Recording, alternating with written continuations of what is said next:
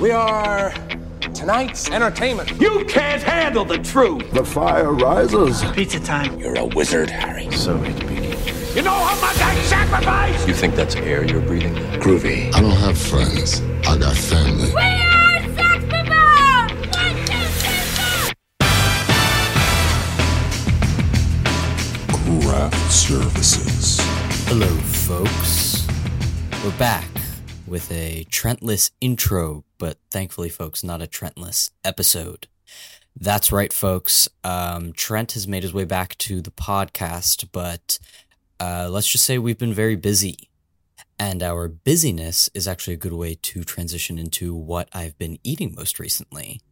Today, I shot day 3 of my feature film that, hopefully it sees the light of day. But after the shoot, myself, Sophia and Jackson Clark, frequent friends of the pod, all went to Sophia Alexis's home as there was a block party occurring after, and also a friend of the show, Viraj Marante, came along, my brother, for those that are interested. And so I had some assorted items, including chocolate chip cookies, pulled chicken, barbecue buffalo sauce sandwich, and a samosa. So it was a nice way to sort of celebrate the end of another filming day.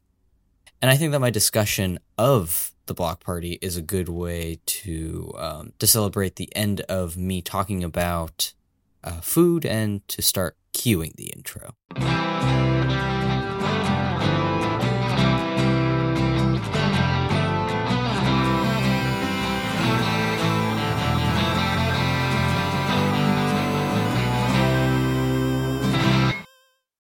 Welcome back to Craft Services, where we talk about the movies. Each week we talk about a film, and hopefully we have a crew member of that film to talk with us about their experience working on the picture.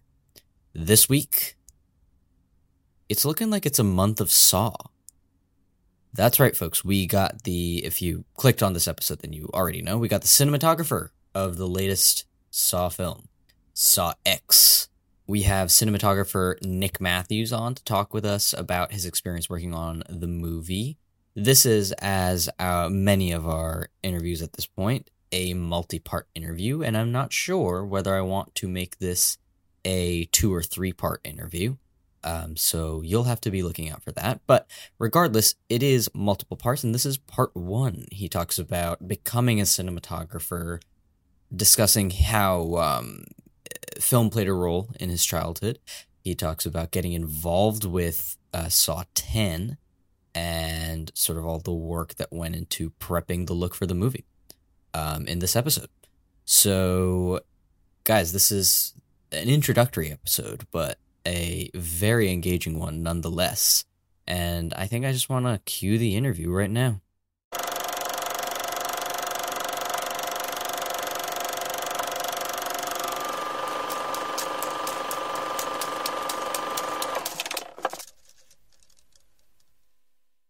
Hello, everybody, and welcome to our interview with Nick Matthews. He's the cinematographer behind our film for today, Saw X. Thank you so much for being with us today. I'm happy to be here. So just to start off, what would you say your relationship with film was like at a young age? Yeah, I was fascinated by stories and storytelling. I remember I grew up in a very conservative, fundamentalist Christian home in South Carolina. And so movies were, I would say as a kid, they felt less censored because you don't typically, I thought you don't typically show 5-year-olds movies like Saw, but then I went to a convention and heard all of the 5-year-olds that Saw and was like, oh, okay. But I grew up in a home, though, where literature and storytelling was really valued. My dad has an MFA. I grew up with bookshelves all around and, everything from Hemingway to Kafka to Hawthorne to, Dostoevsky. There was literature all around. But films, I would say, were more controlled. We had this thing called a TV Guardian that would block, it would read the closed captioning and it would block bad words and shit like that.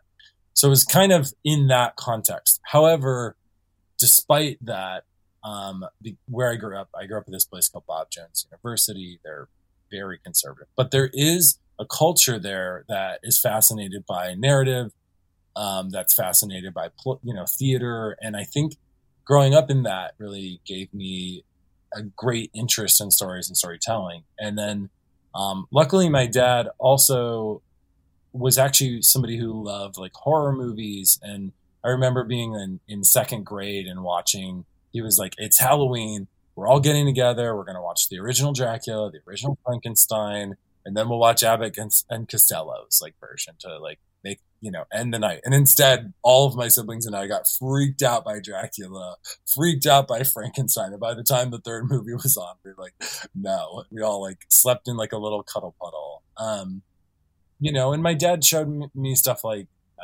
Lawrence of Arabia and eventually The Shining and stuff like that. So I would say I did love film. I remember being a kid who would just go and play like stories with my friends, and we were big, I was a big Star Wars nerd as a little kid and read a lot of the like expanded universe stuff. I think all of those things, reading literature, watching some films and all that sort of at least set an initial impression of like an interest in it. But I didn't know it was a career. I didn't know there were more people involved than just a director. So when did you find yourself gravitating towards the camera department, or just mentally or physically, Yeah, I think for me, the journey sort of began with, in high school, I started making short films. I just didn't really know that much, but I was reading books, stuff like, it's called the Director's Cut or Director's something. There were a few filmmaking books that I got a hold of. And then because of when I was in high school, that was kind of Lord of the Rings was coming out, Gladiator, like a lot of the, to set like an era of when I was in high school. But that was also an era, unlike streaming, where there was a lot of behind the scenes featurettes. There was like a real interest, and they put money into it because they were trying to sell Blu-rays and they were trying to sell DVDs. And I remember that transition from VHS to DVD in my household. And so I got really interested in just making films. And I actually had a friend, oddly enough, from church. I'm no longer religious, but at the time I was in the church. And I had a friend come over and he was like, well, what if we made a movie? Your parents have a camcorder. Let's do it. So we like took it out into the snow, and like my brother had a bow and arrow because also country kids. And we like, shot somebody like shooting an arrow, and then we did like a whip pan, into somebody like holding it, and like very, very rudimentary, but also learning. I was using mini DV, and we would just back the tape up, and then if we fucked up the shot, we would just back it up like 2 frames, and then we'd record from there. So it was very much learning how to cut live, I would say. And then I ended up doing some work in a post house that was like a religious organization when I was in high school as well. And I started shooting, I was shooting shorts then and cutting these like nonlinear, or started using Final Cut Pro and learning Final Cut Pro. And I eventually, that was kind of what got me interested. And then I went to a small Christian school and I studied electronic media and broadcast, and I was shooting shorts on the side and doing, I had a few classes, but to be frank, they just didn't know where I was at. They didn't know what filmmaking was like. They didn't know the process, all the people. And then at the end of my sort of college experience, I had an internship in Los Angeles where I worked on a movie set, and Peter Dinklage was in the movie, Mark Boone Jr., Lena Headey, I think Seymour Cassel, a few, like amazing cast. And I was a locations PA, and I was also, I worked in the art department. I remember we set dressed with, pornography, and like, I was so like, oh my God, at the time, because I was just fresh out of Christian, this sort of Christian world. And so I think in that process of directing shorts and shooting them, I sort of started realizing, well, I had always shot everything I'd ever directed. And I didn't understand the experience of not having that myself be behind the camera. And so it sort of did create this like great interest in, like, I love the way in which how you frame something, the way you light something, and the way you sort of capture something changes the experience, like the rooms you guys are sitting in right now, if we lit them differently and lit you differently, you would suddenly feel like we could even make it feel like you're in a romantic, transcendent sort of moment, or we could make it feel like you're in a dark, seedy, disturbing space. And obviously production design is a huge part of that, but the lighting is so integral to how the space is created. And then, I worked for a religious organization called the Creation Museum for a couple of years, and I kind of lost my faith while I was there because just the dogma of it and the, sort of selling ideology to people felt really weird. But at the same time, I also had access to a lot of tools and was shooting my own shorts. And every time we'd rent gear, like this was back in the Red MX days, every time I'd rent gear for that projects there, I would go with a friend and we would go make our own thing. That became kind of what I built my reel out of when I moved to Los Angeles, and then just started with Craigslist and Mandy jobs, and it was really scary and really daunting here, but that was 10 years ago, and it's good to know nothing's changed. Nope. Yeah, it really is. You really do have to it's a real slog in a lot of ways when you first do it, because there's no easy path. And if you want to be a cinematographer,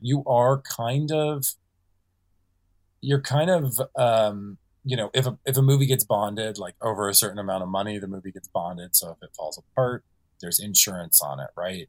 And so you have to take like a health test, the actors have to take a health test, and the director does, to protect the investment of the movie. And the reality is, for these investors, the cinematographer is kind of their get out of jail free card. Like, even if we make a shitty movie, it'll at least look like a movie.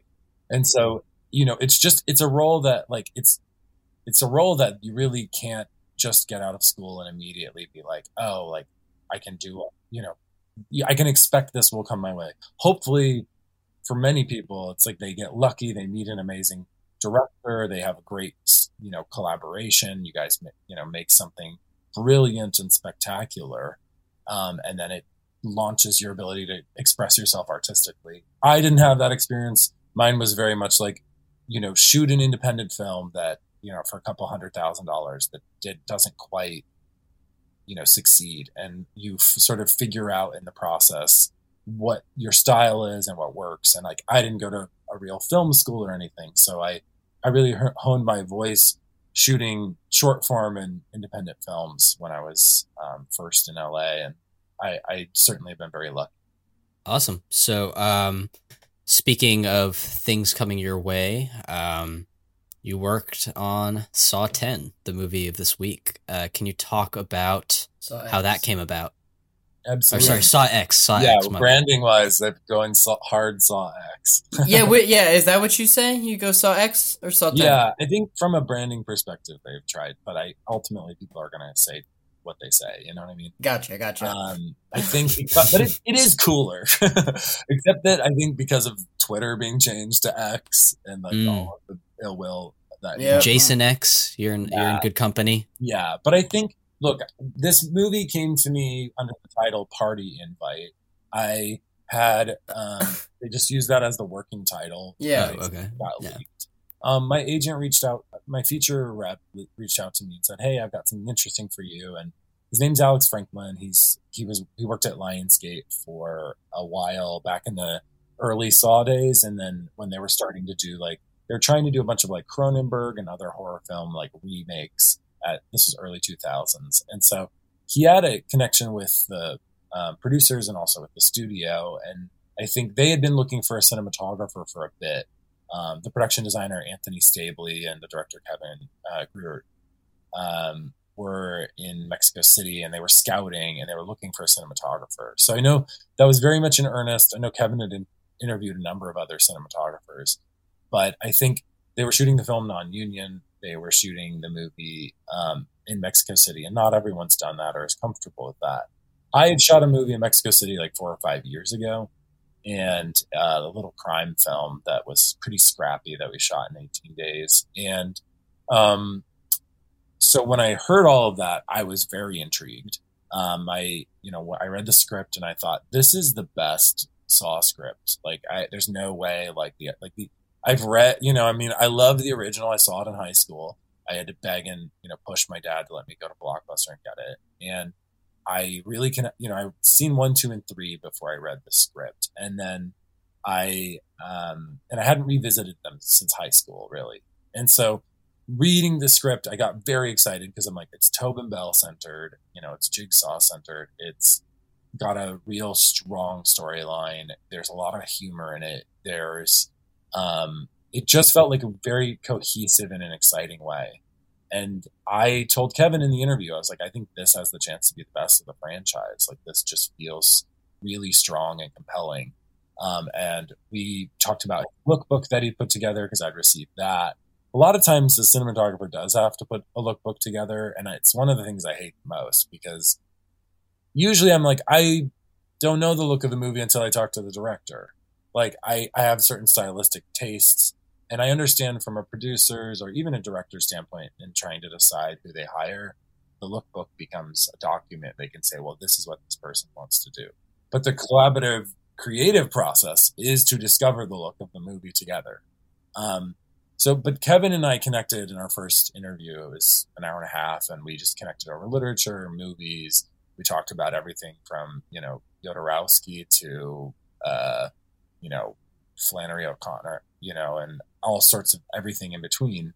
And I feel like Kevin is very funny. He's very smart. The interview went great, but also like you could connect over an interview and it just not be a good collaboration. He ended up talking to 5 directors I've worked with on other movies, and just to find out if I'm collaborative or what I'm like as a person on set, because an interview is one thing, but the people you work with will say the real story. And I knew these people would say good things about me because I put my heart and soul into their movies. And we were friends. Most of the time I become friends with the directors just because you're either going to become friends or just like, we don't have, anything to share. And you just are going to butt heads or really be in it. And I don't really know. And, I don't know how else you would do it. So, and then I ended up flying to Mexico, I think like 2 weeks later. I did a little mushroom trip. In between, I watched all the Saw movies with my spouse. And then I watched a few other movies that Kevin had recommended. I think, what else did we watch? And then just arrange. I usually do a pass before I get on a project. I usually do a pass of just like gathering like 4 to 5, too many images, like 300 images of just like things that stuck out to me as I'm thinking about this movie. And I usually pull from photographers, everyone like from Sally Mann to Gordon Parks to, I have this book on my shelf that's like a crime, it's just death scenes from the 1920s photographed by a detective. And it's like, I have all sorts of photo books, and those are big inspiration. And then I'll pull from other movies and things like that. So I sort of do that, and then I go in and I'm just like ready to watch, ready to listen, ready to learn from the people I'm around, and then kind of find it along the way. So, being the 10th installment, I feel like you have like an interesting and like cool opportunity. What's the compromise between trying to continue the visual look of the past 9 movies and also doing what you want to do? Yeah, that's a great question. I was a little daunted by it at first, but I think for me, I would say watching some of the other Saw films, I didn't really connect with some of the visual choices that were made. I thought but then there were elements I really connected with.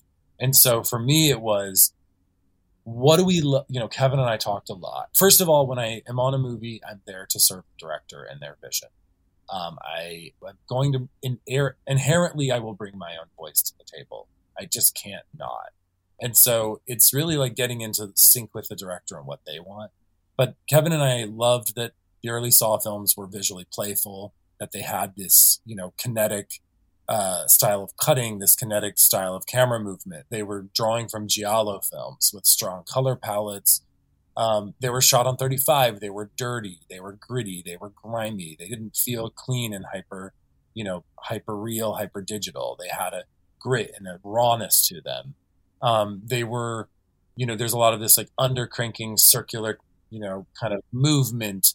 and there's the light sort of feels very embedded in the frame, and there's darkness sort of, that your murkiness and darkness you're moving through, and there's really strong colors. So for me, a lot of what that was recognizing what I loved about the franchise and the way the franchise had looked, and then what I do, and bringing what I do into the table. And that's just going to happen as I devise the look of the movie. So in my case, what that meant was I wanted to bring back 1.85 to 1 aspect ratio. Spiral and Jigsaw deviated from that and went more anamorphic and more cinemascope. And we just felt like the boxiness of Saw, the boxiness of the screens that are in all the Saw movies. This film specifically has some vertical related traps. It has things where there's like water, the bloodboarding, or like, her being hoisted up and, getting blasted in the face by radiation. Like that all was vertically sort of spaced. The control room is like up in a warehouse, and they're all on the main floor. That's vertical space. It's boxy. We're shooting through windows. So it just felt right. And then 1 and 2, this is set between Saw 1 and Saw 2. Those were 1.85 movies. So part of it was, let's take the audience back and put them in between Saw 1 and 2. So I studied the palettes of 1. 1 is mostly fluorescent-y blue, and there's like some razor wire. The razor wire trap and the reverse bear trap are both like that sort of like deep poisonous green. And then there's really not a lot of, like, because most of the movie is set in one location. It was very quickly, and it was made for very little money as well. It's really not that violent if you revisit it, but the twist was great, and the story was really fantastic, and the giallo element of it was fun. And then Saw 2 had a lot more money. It's way more, they have a lot more production value, but it sort of lives in just like one tonal space of this like kind of grimy, jaundiced ochre yellow. And so for me, I was like, let's take those colors, but let's create color separation in the frame. None of this is, these heightened color palettes are not achieved in the grade, and I didn't want it to feel like they were achieved in the grade like the early Saw movies, where early 2000s, they got excited about DI, they got excited about what they do. I think the first one was a photochemical finish, and then it was DI, and then I think 6 was the last one they shot on film. So what I wanted to do was take us back to feeling like 35, take us back to the kinetic camera movement, still tell a story. And in this case, Saw X has a unique narrative in the Saw franchise. It's more emotional, it's more linear, it's John Kramer's emotional landscape and world. And so we were able to tell what amounts to a more traditional narrative, like a more traditional drama, a character study, in the way in which we composed and framed and shot the movie. But I still shot digitally. Film was not on the table. I wanted it to be. I even proposed doing like 8mm for some of the traps, or doing something really rough to cut in. And it just, when you get down to it, even for a movie like this, we had 33 days to shoot it. There's like 30 minutes of cut scenes. So, and I would say those scenes don't need to be in the movie. Like, I've seen it, I read the script, I don't remember what got cut, and it doesn't feel like it was needed. But yeah, and so you think about the amount of shooting ratio, because it's a 2-hour movie where there's 4,000 cuts in it. So you're just shooting in a really, really fast pace. And most of the traps are shot in like a day or a day and a half. So like, while the characters aren't moving a lot, you're dealing with prosthetics, you're dealing with stunts, you're dealing with special effects makeup, the application of special effects makeup. And we weren't really allowed to go overtime because we were doing 6-day weeks in Mexico. Our 6th day was a Saturday. And so the turnarounds like kept us sort of limited. It's like if you go over on a day, you lose part of your next week. So, and for some of it, there's a child actor involved. Yeah, exactly. So you're just dealing with like a really fast pace. And so, it ends up, we ended up shooting digitally. We shot on the Venice.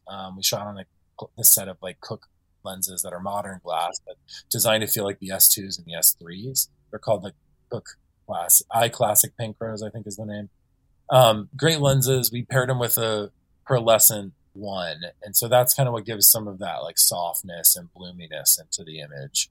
And we did that for a variety of reasons, but we ended up, I think that would have made it feel more ethereal and more like dreamy. But at the same time, we ended up pushing the grain. I shot at high ASA. We added grain in post. I would have loved to do a film out and then bring that in, but that just wasn't in the cards. And, we also, the color palette was something we brought in the actual design of the lighting. So there's, I'm not doing it heavily in the DI. Everything's still been graded and to match each other to itself. But the colors you're feeling and seeing in the film, those are baked in. And, we were using some was gelled, some was LED, mostly LED that I was, had control over, but we were using this really great color called Oklahoma yellow. That's what our yellow was in the movie. And then we were using like the sodium vapor for a lot of our oranges and kind of like a, full CTS with like half CTO, something kind of in there for like a goldeny sodium jaundicey, sodium vapor. And we did a lot of like camera tests and lighting tests to kind of settle on those colors before we actually launched into production. So it was, to get back to your original question, I think I felt a lot of freedom because Kevin has been involved in the franchise from day one. He cut the first 5 movies. He directed 6 and 7, and I think he just knows the franchise. He knows what it needs. And so I was looking at, how do I bring the grime back, the grit back? How do I bring, the kinetic energy back? And then also bring these like strong giallo colors while holding both, 1 and 2's palettes together and kind of bringing them back in.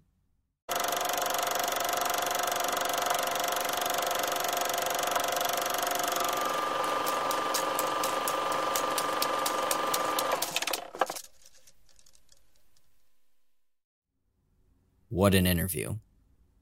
Thank you so much to Nick Matthews for being such a lovely guest.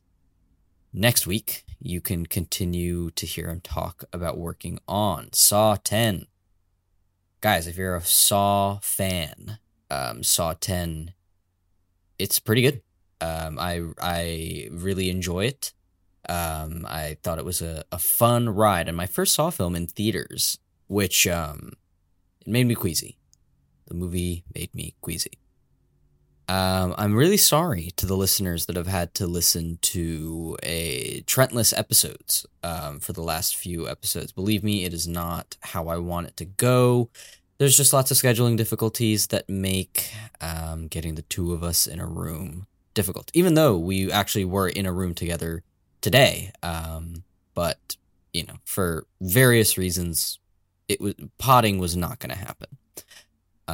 But podding is what the listener can look forward to next week, as well as every week on Apple Podcasts, Spotify, Stitcher, Amazon Music, wherever you get your podcasts, we are there, and we release episodes every Sunday. You can check us out on our social media on Instagram and Twitter. I really hope that this intro and outro makes any amount of sense, because as of recording, it is 2:51 a.m., and I've had a full day of filming and then driving around and hanging out with people, and then I have work tomorrow. So I'm kind of losing it, guys. So just bear with me. But next week, we will have cinematographer Nick Matthews continue his discussion, and hopefully we have Trent. Bye.